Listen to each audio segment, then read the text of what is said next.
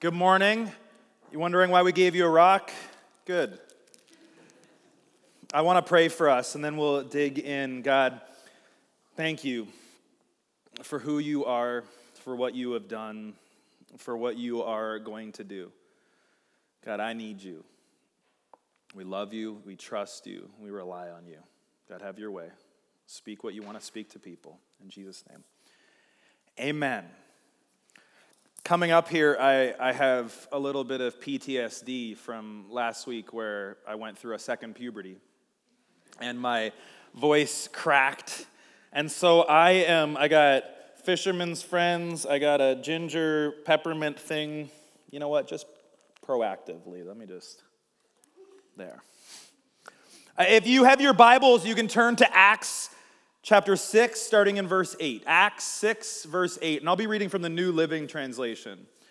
It'll be on the screen, but if you have your Bibles, I think it's valuable to turn there. Acts 6, starting in verse 8. And it says this: Stephen, a man full of God's grace and power, performed amazing miracles and signs among the people. But one day, some men from the synagogue of freed slaves, as it was called, started to debate him. They were Jews from Cyrene, Alexandria, Cilicia, and the province of Asia.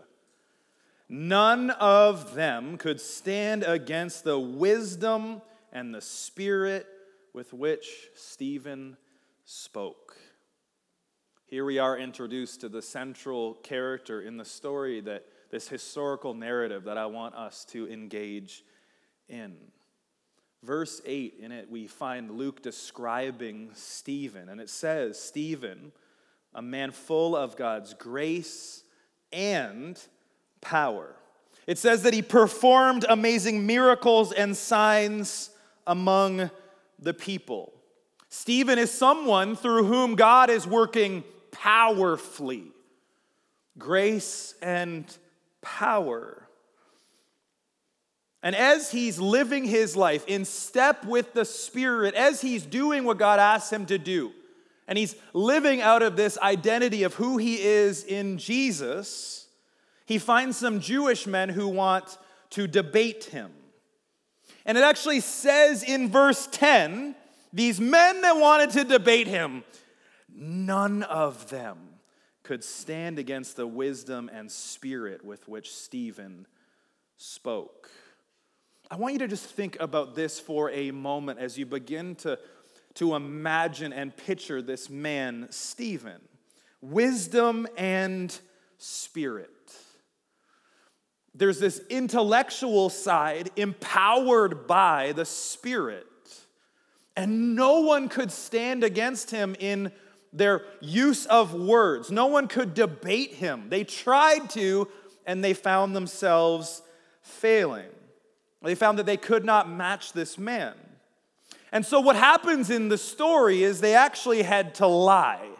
This is what happens. If you're trying to do something and you realize the truth won't get you there, if you're not careful, inevitably what you do is you just begin to think, you know what, if I lie, then maybe I can accomplish what I want to accomplish. Luke actually tells us that as they lied, there was false witnesses brought before religious leaders. And they were accusing him of blasphemy. This man that was full of wisdom, full of power, full of grace, full of the Spirit. And they're accusing him of saying offensive things about God, offensive things about their faith. They are approaching him and they have to lie about him. They are false witnesses. Now you can imagine if you have people that are spewing things, if you don't know the truth, the religious leaders at this time who, let's just be honest, are not happy about the advancing of the early church, they're riled up. They're bothered by this. And if it's true, if Stephen's actually blaspheming God, this is a big deal. And so they are finding themselves getting more and more agitated. Now, this whole situation should call us or may cause us to be reminded of another time when there was a sham trial between religious leaders, someone clearly that had not done what he was accused of, clearly was innocent, and it was in Jesus. And so we find the briefest little echo. We find Stephen.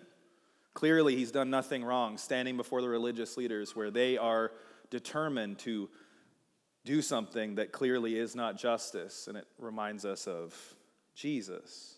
People lying to get the results that they wanted, even in someone who is innocent.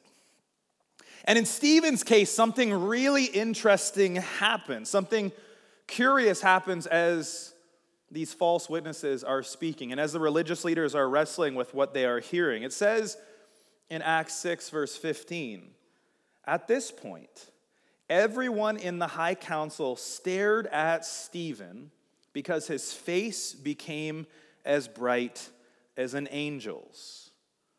Just a little line that should cause us to go, what? Like, I want you just to imagine for a moment if this was actually happening in our midst. So we find people that are accusing someone of something. And maybe you're going like, yeah, if he did that, that's so wrong. And then you look over at the man they're accusing and his face is shining like an angel. You would think that you might even go, I don't know if we're right here. Like, we got the people yelling, and we got Angel Boy over here. I think it's possible they're not right. And what we see is the reality of the human condition, that when we're so entrenched with what we already think, that it's so hard for us to actually hear the truth. When we're confronted with the truth, we go, you know what? I've already made up my mind. And you go, but is it possible you're wrong? And you go, maybe, but I'm unwilling to admit that. This is what we find in the men that were false witnesses. It was what we find in the religious leaders. And if we're being honest, it's what we find in ourselves. Stephen's face shone. Now again, if we think about the sham trial, we're picturing Jesus and his sham trial. And when we're confronted with this passage, it should cause us again to reflect, I feel like I've heard something like this before. If we go back to the Old Testament, we actually find the biblical account of Moses. Maybe you're familiar or maybe you are not. It's a pretty wild and significant story. And the short version is Moses wants to be near God, around God, experience God, see God, and God shields him and protects him as he's giving him the 10 Commandments. He's going, I can't come right in front of you because I'm too glorious and too holy. You can't handle it, but I'll pass by. And when he comes down afterwards and he's giving the 10 Commandments, it actually says that his face shone. Now, what does that tell us? If Moses' face was shining because he had been with God, it's valuable for us to know that Stephen's face was shining because he was with God. Now again, the religious leaders would have known about Moses, and yet they're so concerned about doing what they already want to do that they can't even see what is happening. And all of this is happening, and finally the high priest actually asks, are these accusations true? Great question.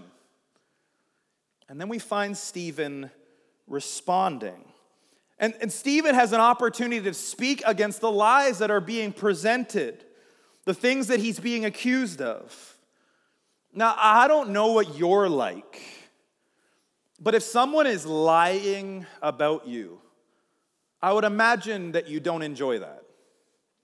I know for me that if I hear that someone is saying things that are not true about me, I feel this deep need to somehow defend myself, make it right, clarify. Like if I hear something and I know it's wrong, I go, I gotta fix this. I'll fully admit, I do not enjoy being misunderstood. I do not enjoy knowing someone is saying things about me that are not true. And yet what I find is my natural human response is not what I see in Stephen. We don't find Stephen trying to defend himself. Instead, we find him speaking truth and using that opportunity to teach and point to God. He actually spends a good chunk of the passage pointing out all of the ways that the Jewish people have rejected God and rejected his servants. He goes out of his way to point to them time after time. Now, again, let's just imagine this from a human perspective. He's being accused of blasphemy, and rather than saying, no, I have blasphemed nothing, he goes on to go, let me tell you where you have fallen short. Do you think that would have aroused a positive response from the religious leaders? No. And so in verse 51, it says, he does not hold back, and I don't want us to miss this. He says, you stubborn people, you are heathen at heart and deaf to the truth. Must you forever resist the Holy Spirit? It's what your ancestors did, and so do you. These are bold, bold words that Stephen is speaking. And Stephen had to know that they would not go over well, and yet, with courage, he spoke these words to these men that held his life in their hands.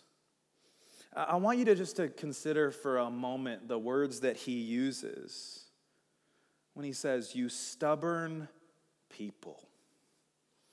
And then he says, must you forever resist the Holy Spirit?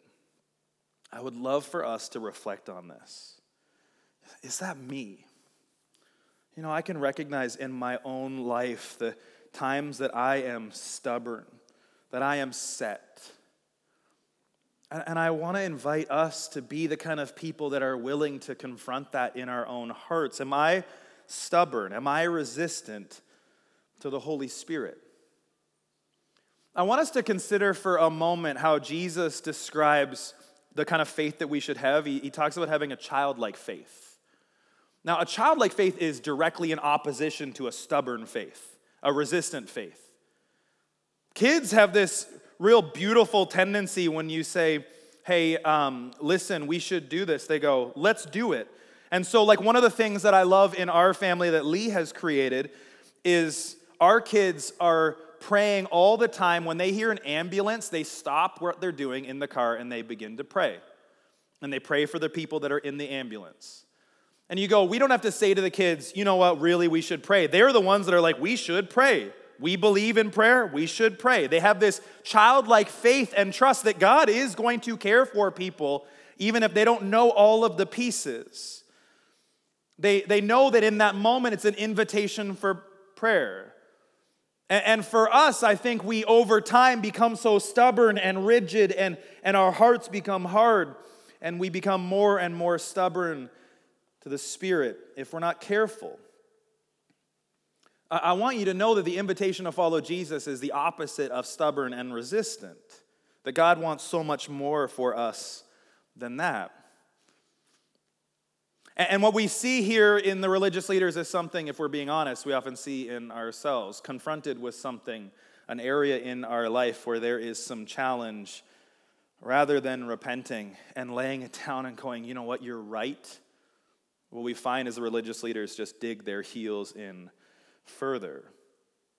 And so when he says that they are stubborn, they demonstrate that stubbornness in their actions and response.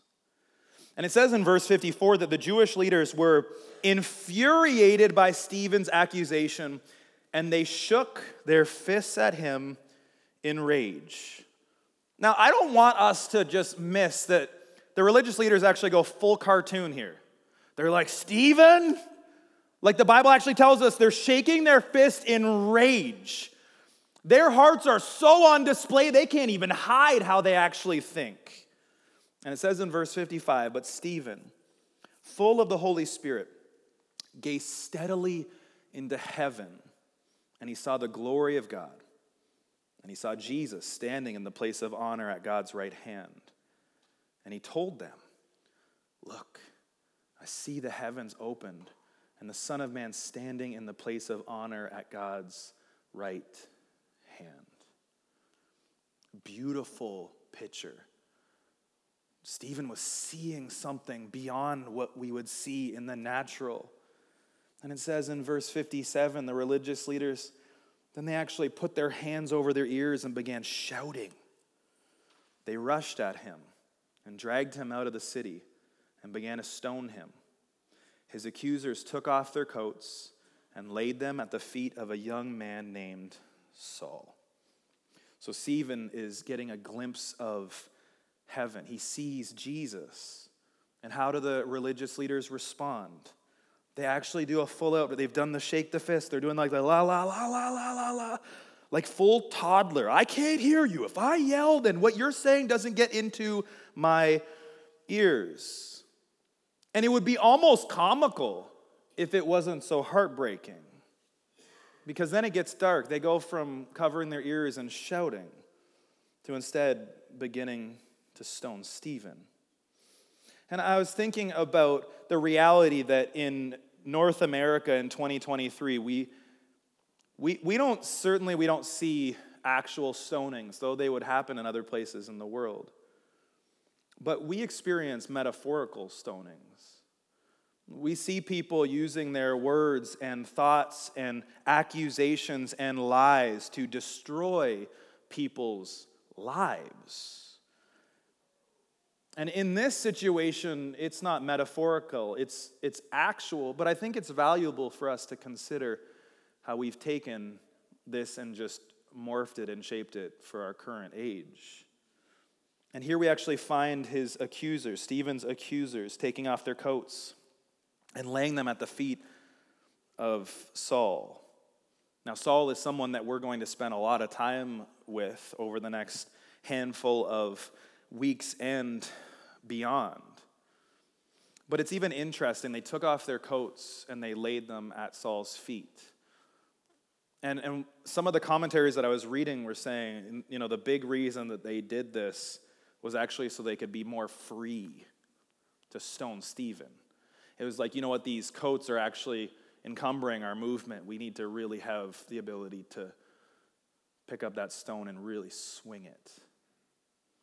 And yet we're introduced to Saul and the beginning of a time in his life, or a glimpse in a time in his life that was really, really dark. Stephen is about to become the first martyr, someone who would give his life because of his faith in Jesus. And Stephen's story is sobering. And I think if we've grown up in church, maybe we've heard the story of Stephen and we approach it in a certain way and we make assumptions on where we're going. And my hope this morning is maybe to approach it slightly differently. The tendency that we have as Jesus followers especially is when we read stories in the Bible, we immediately put ourselves in the position of the hero. When Jesus tells stories about people, when he talks about the older and younger brother, we're like, whoever did it right, that's me. Jesus tells parables and he's doing things and he's confronting and we're like, yeah, I would never do that. And I think that it can be true in this story that we see the life of Stephen and we miss the fact that for many of us, we're not Stephen. We're the ones that have the stone in our hands. We're the ones that are confronted by someone that is living a radical life and we find ourselves grated. We find ourselves stubborn. We find ourselves resistant. I want us at least to just put on the table, are we willing to acknowledge that maybe we have more in common with the ones who are throwing the stones? Because we might read this and think, I would never do something like this. But when we are confronted in our lukewarm faith, how do we respond? Do we respond with repentance and confession? Or do we find ourselves wanting to defend ourselves, putting our hands over our ears and yelling louder? Do we find ourselves stubborn and resistant to the Spirit as He wants to work? We have this tendency to villainize or avoid people that will point out spiritual blind spots in our life. And when someone says something that confronts something that we know to be true in our life, so often we just retaliate and we lash out. We go, well, you know what? If you're going to point out something in my life, I'm going to point out 7 things in your life so I feel better about myself. Each of you is given a stone. And maybe you can sense already where I'm going with it. And maybe even as I've shared this, it started to cause your walls to come up. See, we make all sorts of excuses. We make all sorts of excuses for our anemic faith and for our lack of actually being willing to deal with the deep and dark stuff in our life. And I am in no way diminishing those of us in the room that have legitimate hurt, those in the room that have legitimate wounds. But what I do want to confront is our willingness to just live there. Some of us in the room, we have no wounds. We just go, I'm just so busy. And I wonder if just maybe today God is inviting you out of that lie. Let me just explain for a moment why people on the team gave you a stone. I was reading this passage and I was so unbelievably struck by the next section of the story. And I think that God is inviting us to respond here. It says in verse 59, as they stoned him, Stephen prayed, Lord Jesus, receive my spirit. He fell to his knees, shouting, Lord, don't charge them with this sin. And with that, he died. I want us just to actually think about the reality of what was happening in this moment. As Stephen is being stoned, as people are murdering him. And let's be honest, the idea of murder by stoning is intimate in the worst way. If you think about the stones that you have in your hands or beside you, in order to throw it with enough force to injure someone, you're close and you're winding up. Stephen can see the grimaces in their face, the anger in their eyes. It's not like this hidden, distant thing. Stephen sees all the ugliness of humanity right in front of him. And I want us to consider how Stephen responds. Because he responds exactly like someone formed by Jesus. He does what Jesus did. He actually says to God, receive my spirit. And then he falls to his knees and prays. And we don't know if he falls to his knees by his choice or by force. But he's on his knees and he is praying. And look at how he prays. He prays, Lord, don't charge them with this sin.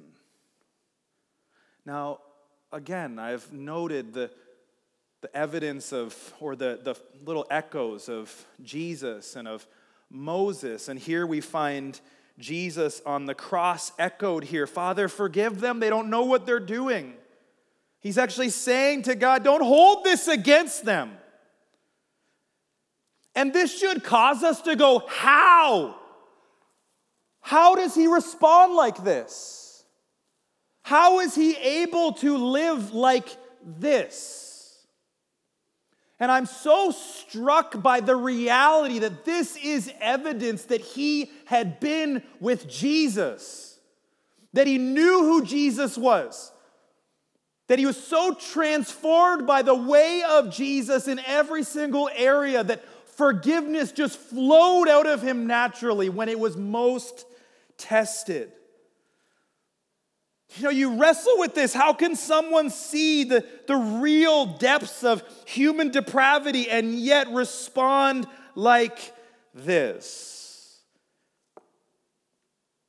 And I'm reminded of the necessity for each of us to actually experience Jesus on a deep and transformative and often continual level. Because if you've experienced the good news of Jesus at a deep and cellular level, you understand the depths of his unmerited forgiveness. Like, I don't know how self-aware you are, but I'm so aware of my junk and my failures and my flaws. And then when I realize what Jesus did for me, it causes me yet again to be blown away by his sacrifice and his willingness to do what he did for me. And when I experience grace like that, it again reframes how I view other people. But the truth is, it reframes how I view other people when it's easy. It's great to love people that are easy to love. It's great to extend grace for those that are easy to extend grace to. It is so much more difficult for us to extend forgiveness to those that we perceive to be our enemies. Jesus speaks about forgiveness a lot. If you look at the Gospels, it's a lot. Almost as if he understands that the human tendency is to love receiving forgiveness and to resist actually extending it. Oh, I love to know that I'm forgiven.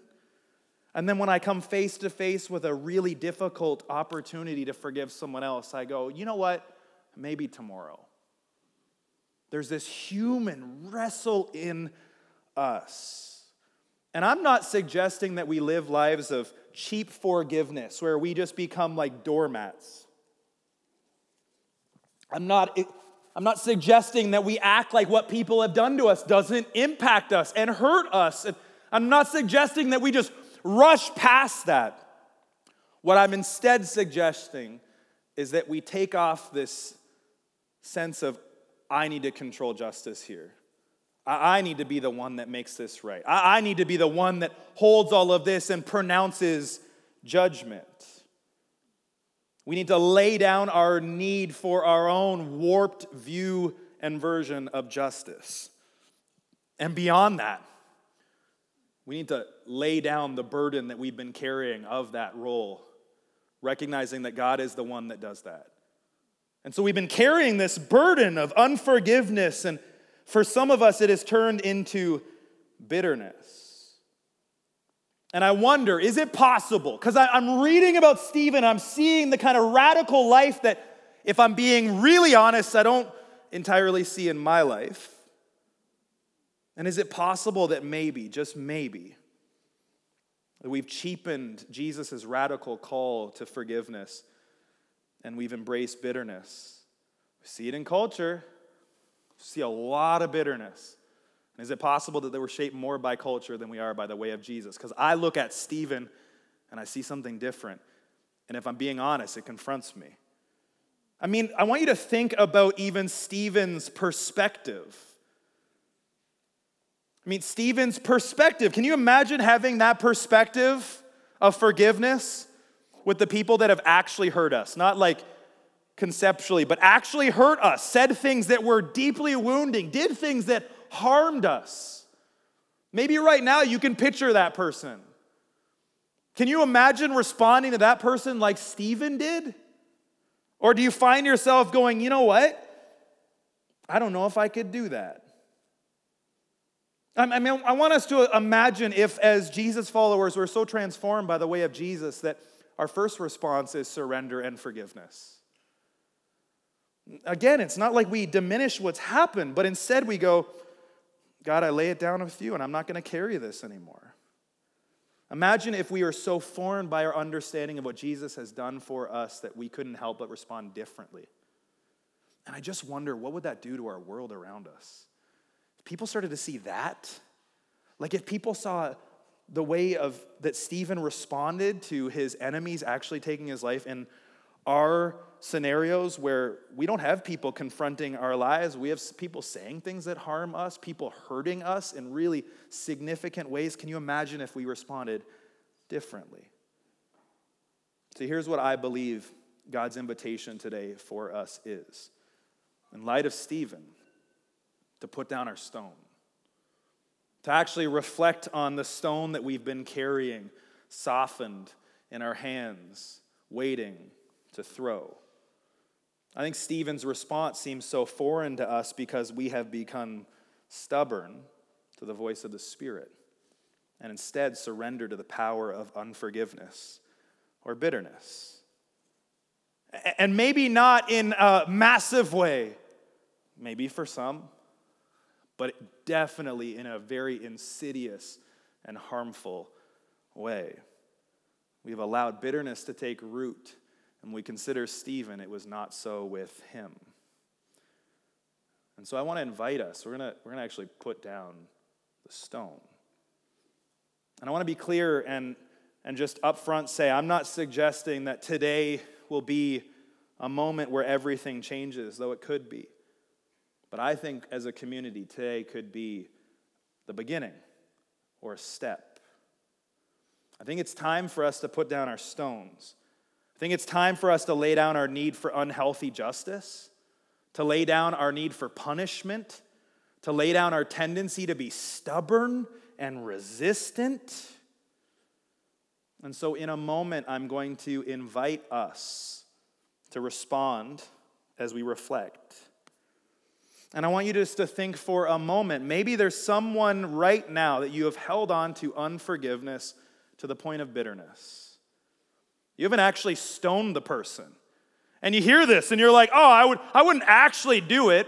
But if you were to get gut level honest, you've done it in your imagination. And Jesus is really clear that that's not okay. And I think part of the problem is we're so comfortable with it. Yeah, I wouldn't tell anyone, but I've thought it. And the fact that we're comfortable with that should make us uncomfortable.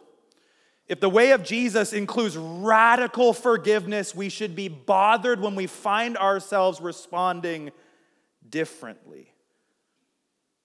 If you were honest and you reflected on some people that you perceive to be your enemies who have wronged you, and if there's this part of you that gets just a little bit of joy if they get punished or something goes wrong, that should alarm us. Because again, we go extremes. We're like, well, I'm fairly good. I'm not too stubborn. But what about in this area? I'd be willing to bet there are a bunch of us that have some things that we've been holding on to that we should put down.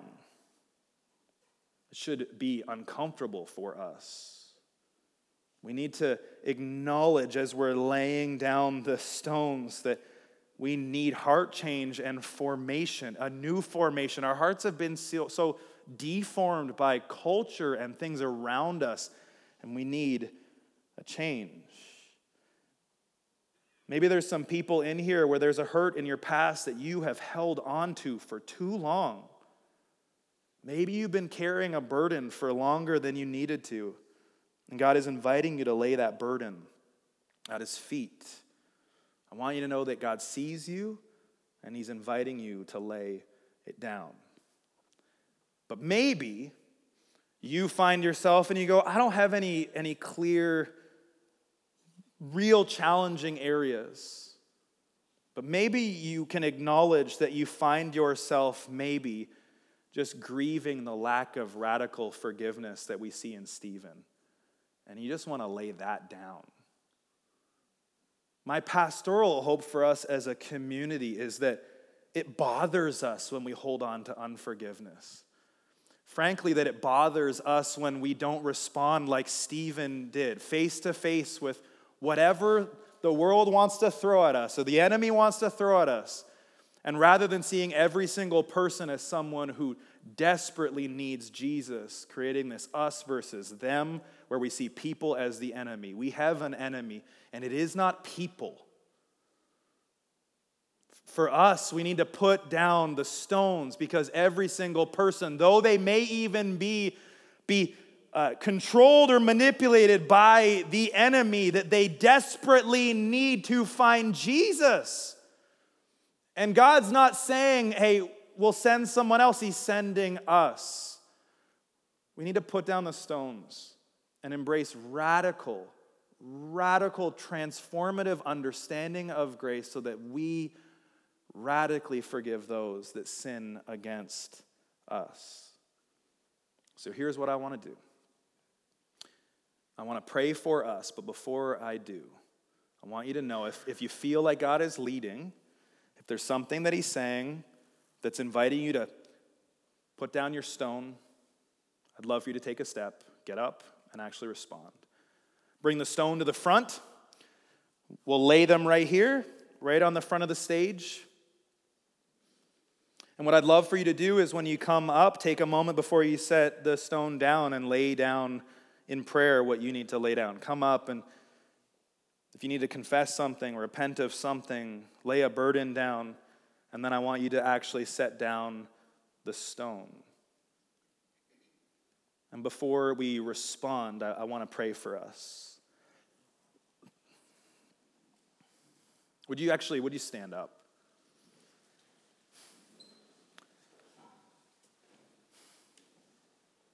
God, make us more like Stephen, so aware of you that we speak boldly and forgive radically. We love the people we perceive to be our enemies. God, chip away at the bitter places in our heart, causing us to be stubborn. God, do what you need to do in our midst.